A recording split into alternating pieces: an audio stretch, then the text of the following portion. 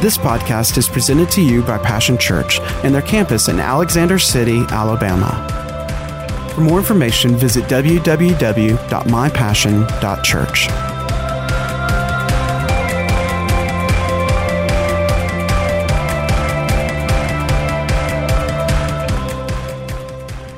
When a pastor came to us and asked us to teach on the Tabernacle of David, I asked everybody last week, how many had ever heard of the Tabernacle of David before I said something about it last Wednesday night? How many's ever heard of the Tabernacle of David?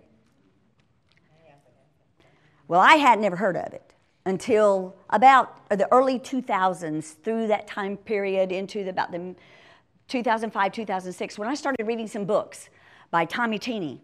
And that opened my eyes, and I thought, like, gosh, I've been reading the Bible, and how did I miss this, you know?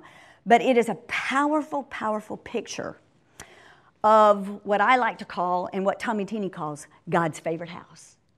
It was his favorite house. He had 3 houses in the Old Testament where he dwelt. He dwelt in the tabernacle of Moses, he dwelt in the tabernacle or tent of David, and he dwelt in the temple of Solomon. Out of those 3 houses, his favorite house was the Tabernacle of David. How do we know that that was his favorite house? Well, because in Acts, I always want to say James, in Acts, we have a situation going on in the church. And James quotes from the Old Testament, Amos, chapter 9 and verse 11. And he quotes a passage of Scripture there. And that passage of Scripture was the validation for what James was saying, what was going on in the New Testament at that time, in the new church at that time. And it was the validation, it's what validated what they were talking about. And so we're going to look at what they were talking about tonight and try to hopefully move through that and then get into some other things. But I'm not going to go through read the whole chapter 15 of Acts, because it would take a while. But I'm just going to give you a little bit of an overview. If anybody is familiar, if you read Acts, you kind of will remember this story. Paul and Barnabas had gone to the Gentiles, and they were preaching into the Gentiles. Gentiles were getting saved left and right and coming into the church. And there were a few of the Jews of the old Jewish order that had become Christians, had accepted the Messiah, accepted Jesus Christ as the Messiah, and they were wanting to put a yoke on the Gentiles of circumcision. And Paul and Barnabas said, this ought not be. We shouldn't put this yoke of bondage of the law on the Gentiles. And they gave, and so they said, well, you know, we need to go see the apostles in Jerusalem and have a talk about this. We need to have a powwow. So they went to Jerusalem and sat before the apostles' council and those that were gathered there to have this discussion, this debate on circumcision, whether or not the Gentile people coming into the church needed to be circumcised as the Jewish nation and Jewish people were circumcised. So Peter gets up and he talks about Cornelius and everything that happened at the house of Cornelius. Everybody know that story? I'm not talking about something that people don't know, right? Peter went and the Spirit of God fell on the house of Cornelius, the Gentile house of Cornelius. And they spoke in other tongues, which was the same sign that the circumcised Jewish people on the day of Pentecost received the same sign of the Holy Spirit sitting on them with the evidence of speaking in tongues. This was the same evidence. And they noticed that, and they took note of that being the same evidence. And so Peter said, well, I don't see any reason why they can't be baptized. And so they were baptized in water. And so Peter gave this talk about what he had witnessed.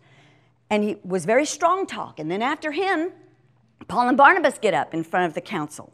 And they began to talk about everything that they had seen. They had seen with the Gentiles and how God was bringing them in droves into the kingdom, into the family of God, with the same evidences were going on in all of the people there. And then we come down to James. James stands up in front of the council, and he has this to say. You put up Acts 15 through 18. And this is out of the Amplified. He says, and with this, the predications of the prophets agree. Or what was written in the Old Testament, what the prophets had prophesied about this moment in time. They agree. After this, I will come back and we will rebuild the house of David, which has fallen. I will rebuild its very ruins, and I will set it up again, so that the rest of men may seek the Lord, and all the Gentiles upon whom my name has been invoked, says the Lord, who has been making these things known from the beginning of the world. So right out of the blue, it seems like out of nowhere comes this verse, comes this word from right out of the mouth of Amos. Chapter 9 and verse 11. Just hit that real quickly for me, Sonia. I told you I didn't think them things would be in order, but it's up there. And this is what Amos said. And this is where this context comes from, is Amos chapter 9 and verse 11. In that day will I raise up the tabernacle of David, the fallen hut or booth, the fallen tent, and close up its breaches, and I will raise up its ruins, and I will build it as in the days of old. So here we have, looking on this side of Jesus, we have Amos looking forward and looking backward, because he said, in that day, which meaning in the future, in that day, and while he was prophesying this, the Temple of Solomon was in full swing. The Temple of Solomon was in full swing. And there was a king sitting on the throne of David while Amos was prophesying this. So he said, in that day, in the future, I'm going to raise up the tabernacle of David that had fallen, the hut or booth, close up its breaches and raise up its ruins and rebuild it as in the days of old. Amen. So here's Amos, right here in the middle. Here's what he's talking about in the future, and then he's also talking about something that happened in the days of old. So he's right in the middle of this, prophesying. Now we go fast forward up here to James, and James reaches back and quotes this. And then I want you to notice something. Right after he quotes this scripture, therefore, it is my opinion that we should not put obstacles in the way of and annoy and disturb those of the Gentiles who turn to God. But we should send word to them in writing to abstain from and avoid anything that has been polluted by being offered to idols and all sexual impurity, eating of meat and animals that have been strangled, and tasting of blood. Subject closed. That's it. No more discussion. No more. That settled it. Right then and there. They didn't have any more discussion. It's the floor is closed. It's no longer open. No longer open for discussion. That ends this debate. So there was something in this scripture that you have to understand that these were apostles. These were men who knew the word, knew the scripture. When James quoted this, they got a complete picture. They knew exactly what he was saying. They had full knowledge of what Amos was talking about. They were seeing it fulfilled in their very midst. They had seen it fulfilled when Jesus Christ hung on the cross, died for sins, was dead, buried, and rose again. He established the throne of David forever and ever and ever and ever. There was always now someone sitting on the throne of David. Jesus Christ, always sitting on the throne of David. Now, that was one aspect of it. So we have another aspect of it that is the tent of David and what went on there. And they understood that. They had a perfect picture of what James was telling, that it was validated. The Gentiles coming in to the family of God, coming into the kingdom of God, they got a full picture of what he was saying. He was not only saying that they were coming into the throne of David, but they were also coming into the Davidic order of worship, both being fulfilled in Jesus Christ. Now, I want to, after we've laid this foundation for you, I want to talk a little bit about, I'm going to read just a few things for you. I don't know about I don't know the scriptures quite like the prophets, or quite like the apostles did, in that I had a full understanding when I started reading this. I didn't have any idea what James was talking about. I knew that the throne of David had been established through Jesus Christ. But what else needed to be built up? What else breaches? What else needed to be built? To me, I was thinking, well, that should be all there is. Jesus Christ. That should be all there is. What else is he talking about? What else is he trying to bring out in this? And there's some questions that arise out of this. These passages of Scripture from the Old Testament and the New Testaments immediately provoke for us today a number of questions that desire answers. Why did the Apostle James quote this passage of Scripture from the prophet Amos? It seems to have absolutely nothing to do with the immediate context, either before or after. It seems that James takes it right out of context altogether in his use and application of it. Then what has the rebuilding of the tabernacle of David got to do with the Gentiles coming into the gospel dispensation? What is the tabernacle of David? Why not have the Gentiles come into the tabernacle of Moses? Did David have a tabernacle? What was it? What was it all about?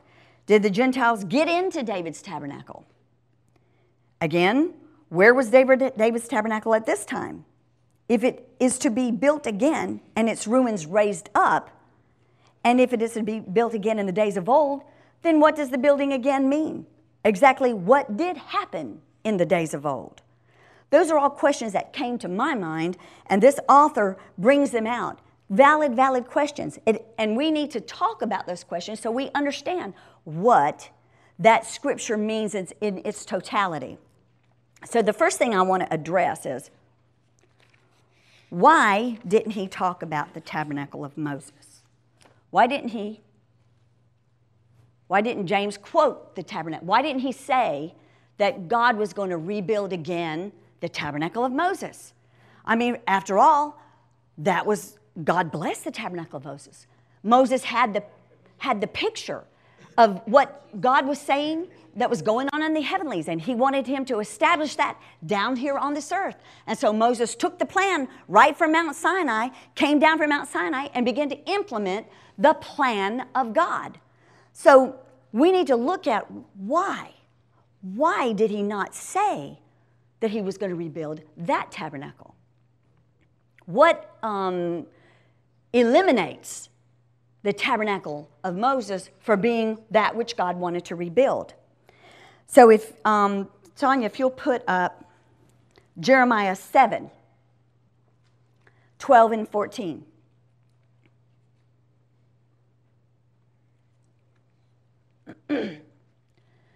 Now, in this time when Jeremiah is prophesying this, much like in Amos, there was a lot of apostasy going on. The Temple of Solomon was in full swing. But Jeremiah comes now and says, and in the context of this chapter,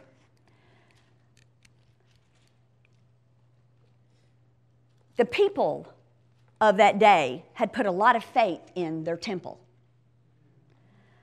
The temple was the temple. They always, now the Lord's not going to let anything happen to us because his temple is here. And he's in the temple. His temple is here. He's not going to let anything happen to us. If you read chapter 7 of Jeremiah, and I may just kind of look at that just a little bit,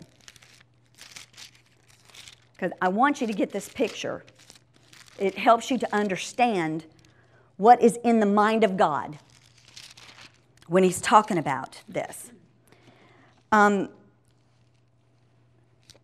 especially in verse 4, it says, "Trust not in the lying words of the false prophets who maintain that God will protect Jerusalem because his temple is there, saying, 'This is the temple of the Lord, this is the temple of the Lord, this is the temple of the Lord.'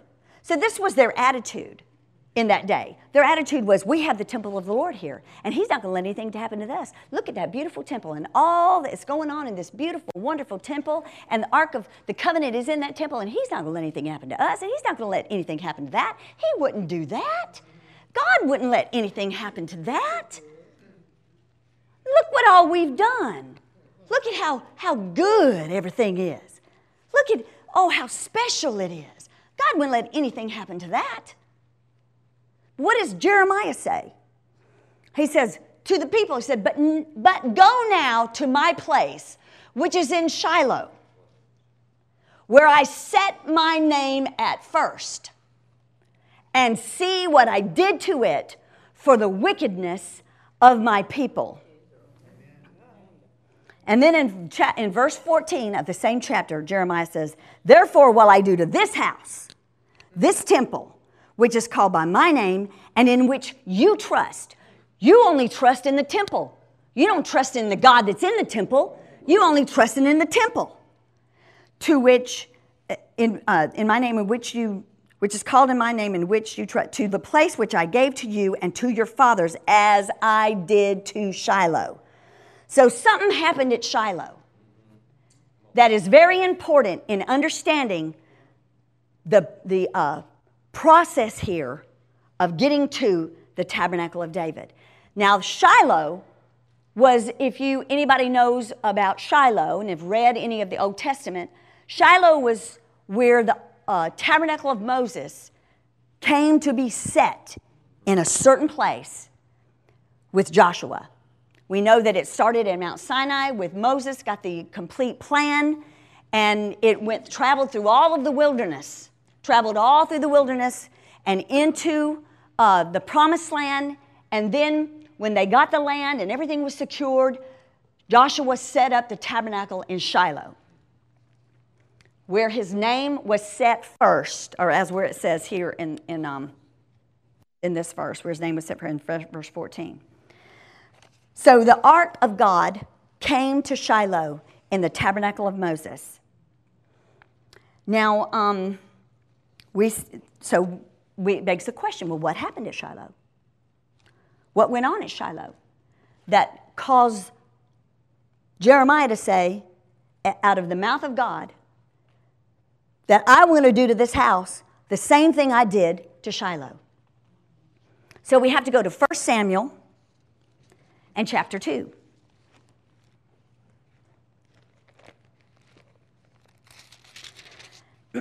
Now the setting here is Samuel has come into the house of God, is going to serve the house of God. He was born of Hannah. Hannah asked for him.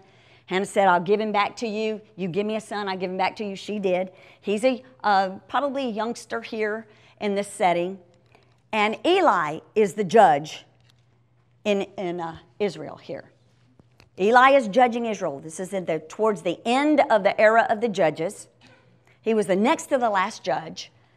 And he was also the high priest in the tabernacle of Moses. So we start I want to start in verse 27. It says, a man of God came to Eli and said to him, thus has the Lord said, I plainly revealed myself to the house of your forefather Aaron, when they were in Egypt in bondage to Pharaoh's house. Moreover, I selected him out of all the tribes of Israel to be my priest, to offer on my altar, to burn incense, and to wear an ephod before me. And I gave them on to the house of your forefather, and all the offerings of the Israelites made by fire. Why then do you trample upon, treat with contempt my sacrifice and my offering which I commanded, and honor your sons above me, by fattening yourselves upon the choicest part of every offering of my people Israel?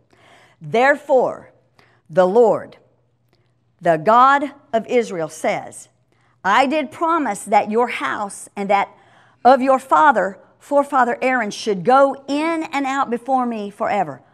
But now the Lord says, be it far from me. For those who honor me, I will honor, and those who despise me shall be lightly esteemed. And I'm going to continue reading here. Behold, the time is coming when I will cut off your strength and the strength of your own father's house, and there shall not be an old man in your house. And you shall behold the distress of my house, even in all the prosperity which God will give Israel, and there shall not be an old man in your house forever.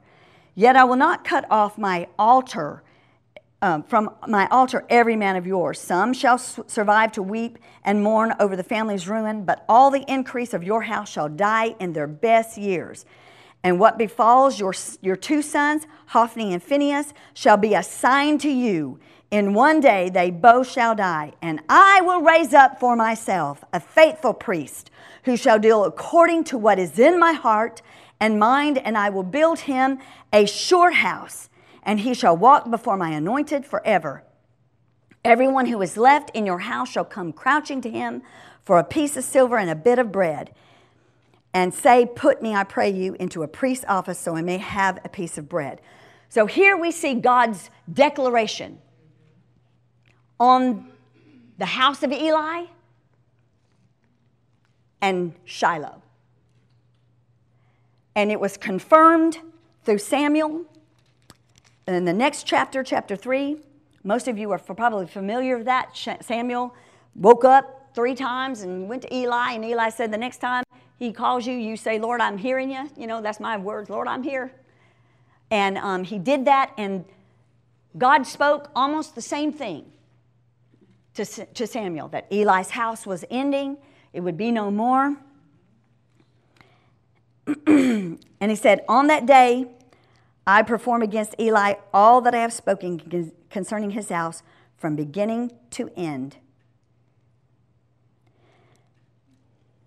You know, the reasons are implicated there, what went on. That's not really pointative to what I'm saying, but God made a declaration that day that he was leaving the tabernacle of Moses.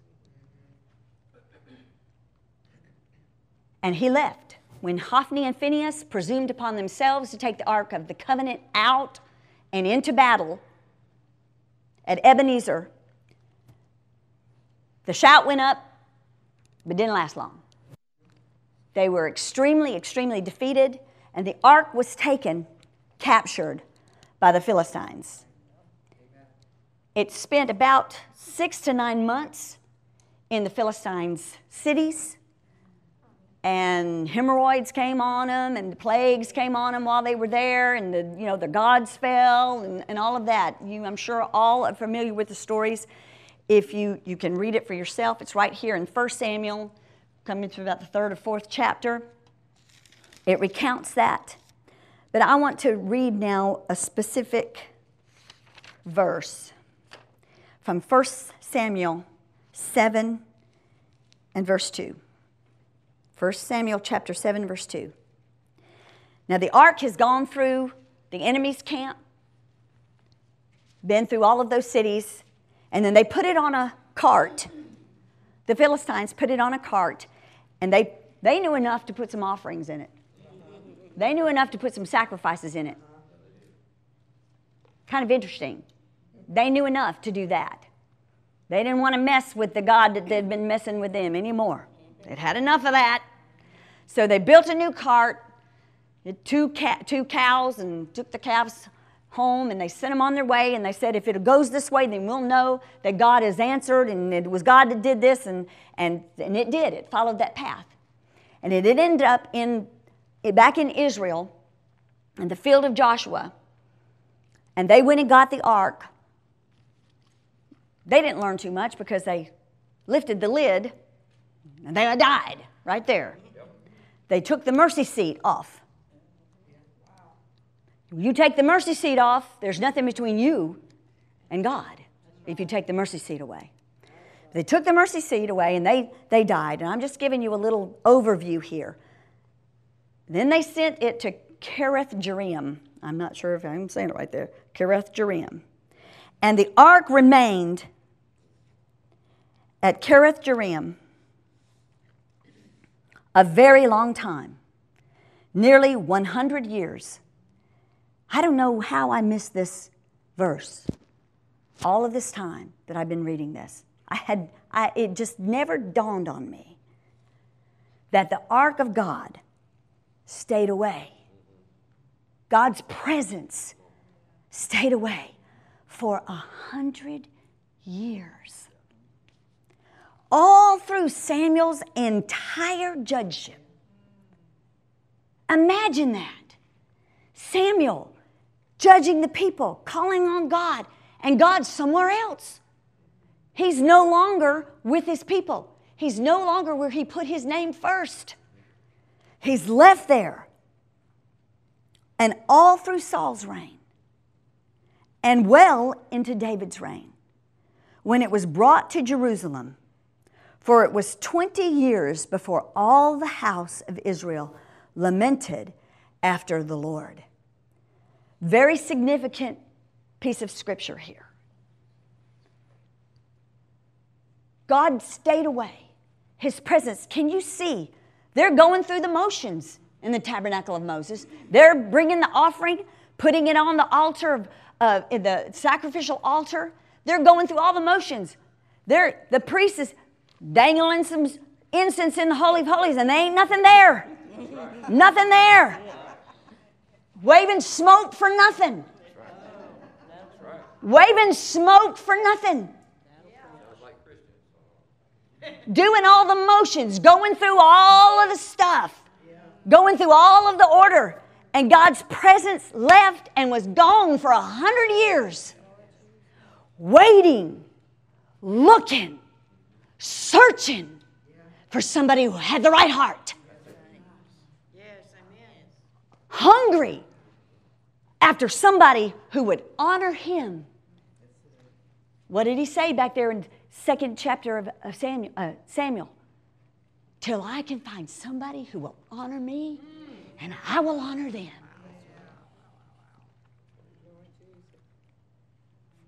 It blows my mind.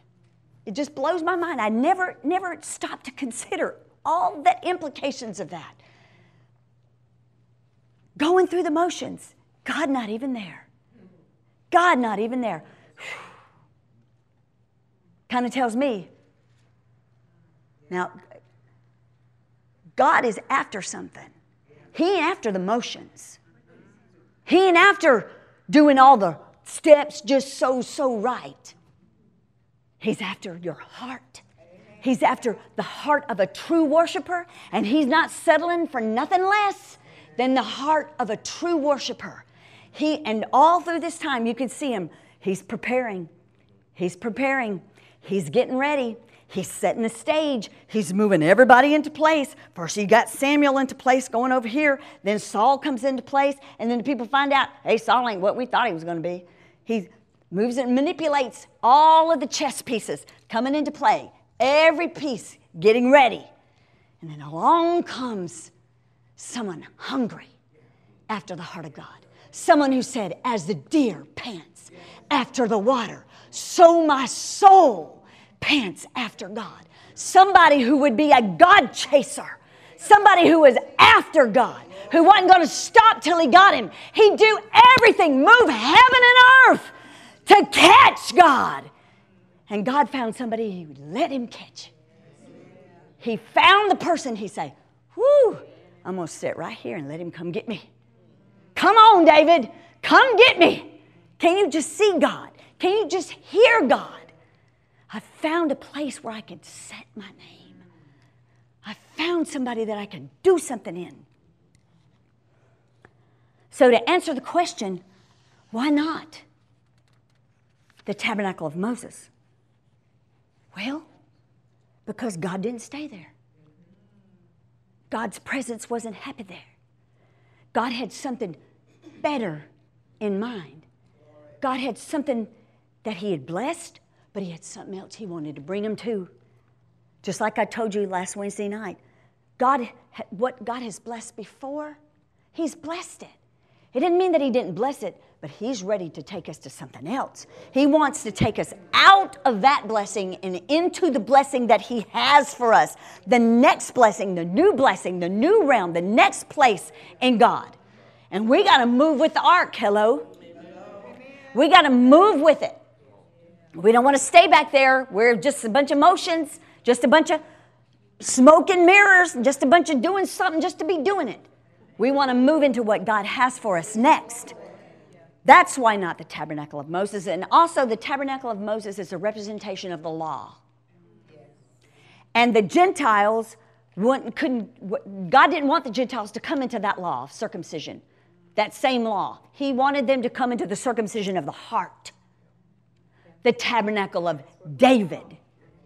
That's the tabernacle he wanted to draw all men unto, that tabernacle. That answers the question, why not the tabernacle of Moses? Why not the temple of Solomon, you may say? Well, the temple of Solomon was almost a reenactment of the temple of Moses, except it was, along with some of the Davidic order of worship, also came along with it. It was a combination of the two. But it also represents man's pridefulness.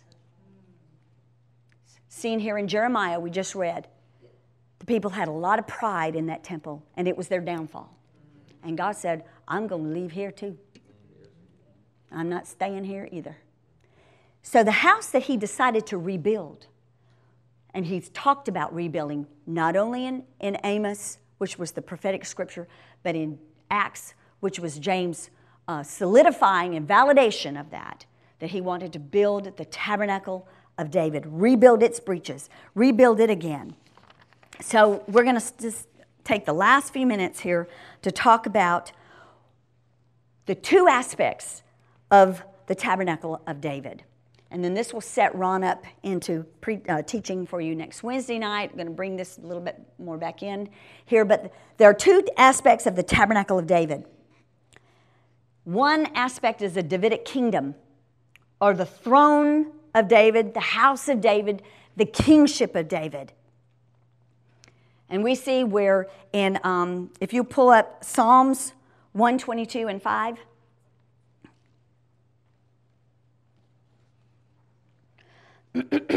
this is the ruling leadership, the rulership, the house, the throne is the Davidic kingdom. It represents the throne of David, where he ruled from. It says, for there the thrones of judgment were set, the thrones of the house of David. So we see the house of David is representing of the throne, where he ruled from, his kingdom. Rulership, leadership, kingship. That's what the Davidic kingdom speaks of. That's one aspect of the tabernacle of David. The second aspect of the tabernacle of David is the Davidic worship, which was set up. And it all centers around the Ark of God. The Davidic order of worship centered around the Ark of God. I'll go ahead and tell you this. That was the only piece of furniture in the tabernacle of David, was the Ark. All the rest of the stuff was still back at Shiloh. And then it moved to Gibeon, Mount Gibeon. All of the stuff was back over there. None of that stuff came to the, and I don't mean to say stuff, it has its representation and it has its meaning, and we taught on that 2 or 3 summers ago, using the tabernacle of Moses as a plan for worship. What I say a while ago, God blessed that, and his blessing was on that, but now his blessing is moving to something else, and we want to move with his blessing. We want to move where he's going. We want to follow him where he's going. So the Davidic worship centers around the Ark of God, which was set in the tent of David, or the tabernacle of David. If you'll pull up 2 Samuel 6:17. Did I give you that one? No? How about 2 Chronicles 1:4? I might have forgot those. It's up there. There, good. Okay, they brought in the ark of the Lord and set it in its place inside the tent which David had pitched for it. And David offered burnt offerings and peace offerings before the Lord. That tells us that this is the tent of David. It's not the house of David. This is the tent of David. Both of them are the tabernacle of David. They represent two different things. The throne of David, the house of David, the Davidic kingdom of David, represents the kingship of David. The tabernacle of David, as in the Davidic worship, represents the tent of David, which is the priestly. It's the priestly representation. Pull up, did I do Isaiah 16:5? I did it in a hurry. I want to turn to Isaiah 16:5. This pulls together both of these aspects. It says, "Then in mercy and loving kindness shall a throne be established, and one shall sit upon it in truth and faithfulness in the tent of David, judging and seeking justice and being swift to do righteousness." Now we all know, who is he talking about? Who is Isaiah talking about? He's talking about Jesus. He's talking about Jesus. But what does he use to talk about Jesus? He talks about the throne of David, and he talks about the tent of David. So both aspects are fulfilled in Jesus Christ. Both aspects are the tabernacle of David. They both mean the same thing. They have two representations. The throne of David is kingly. The tabernacle or tent of David is priestly. They both are represented in David, and they both find their fulfillment in Christ Jesus. That's what you and I have come into. That's what Israel comes into. That's what the Gentiles come into, all under the headship of Jesus Christ, which is king and priest and prophet. All three rolled up into one. David was all three. He was a type and a shadow of Messiah. David on this side of Messiah was a type and a shadow of him, and fulfilled in Jesus Christ. It's pictured here in this scripture. We see it come together, both aspects. The throne is established in Jesus. The throne of David was promised. God promised, that was the covenant that God had with David. I will establish your throne forever. There will always be a seed of David on the throne forever. It was established here. The throne of David, it will be established. We know it was established in Jesus. And one shall sit upon it in truth and faithfulness in the tent of David, in the Davidic order of worship of David. It will be set up there, truth and faithfulness in this tent of David, judging and seeking justice. Judging and seeking justice to who? To everybody. To the world, reconciling the world to himself. Through the kingship and also through the order of worship that David established. The praise and the worship established through David. This, to me, brings everything into one concerning the two aspects of David. There's been a lot of argument through the years about what the tabernacle of David was. It the throne of David? Was it the tent of David? What was it? It was both of them. It was both of them wrapped up into one, fulfilled in Jesus Christ, fulfilled in him. So we see now in Acts where James quoted from Amos, David's house or throne, saying that the Gentiles are come into David's house, David's throne, David's kingdom through Christ, the Son of David. Also speaks of David's tent pitched for the ark of God and the priestly ministrations, saying the Gentiles are come into David's order of worship through Christ, the greater Son of David. One is kingly, one is priestly. Both are brought together in Christ Jesus, who is our eternal, forever living King and priest. So that concludes what I'm going to talk about tonight, and we're going to carry this further. We're going to really get into.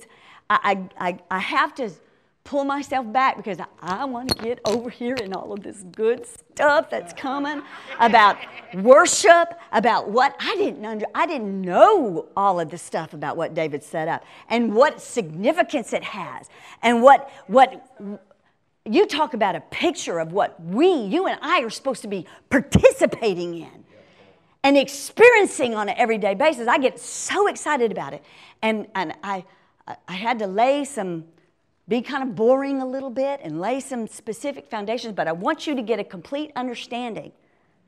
Or else you can sit there and ask questions. Well, why this? Why that? I don't want you to ask no questions when we get done. I want you to be fully taught and learned on this picture that Amos paints for us of what he saw in the future, what he saw coming, what he looked back in the past and saw happening and prophesied that this was coming in the future. This was going to be fulfilled, and we were going to get to experience it. They experienced some of it. They experienced it there on Mount Zion, where the tent of David was pitched. And it was what did we say? The Old Testament is a type and a shadow, is a type of what was going to be fulfilled and walked out in the New Testament. So we see that, and we're going to see exactly what that looks like. It's going to paint a beautiful picture for you. What all went on in the tent of David. What all went on there that we are supposed to be walking in, living in, moving in. What God himself said, that's what I want. That's what I want. That's my favorite house. That's my favorite house. I liked what went on there best out of everything else. It was good in the tabernacle of Moses. It was good in the temple of Solomon. But what went on in David's tabernacle? Woo! Man, you talk about some good stuff. Now, that's what God says. That's what God said. That's what I'm after. That's what I'm looking for. That's what he's saying. That's what I want to establish again. That's what I want to build in.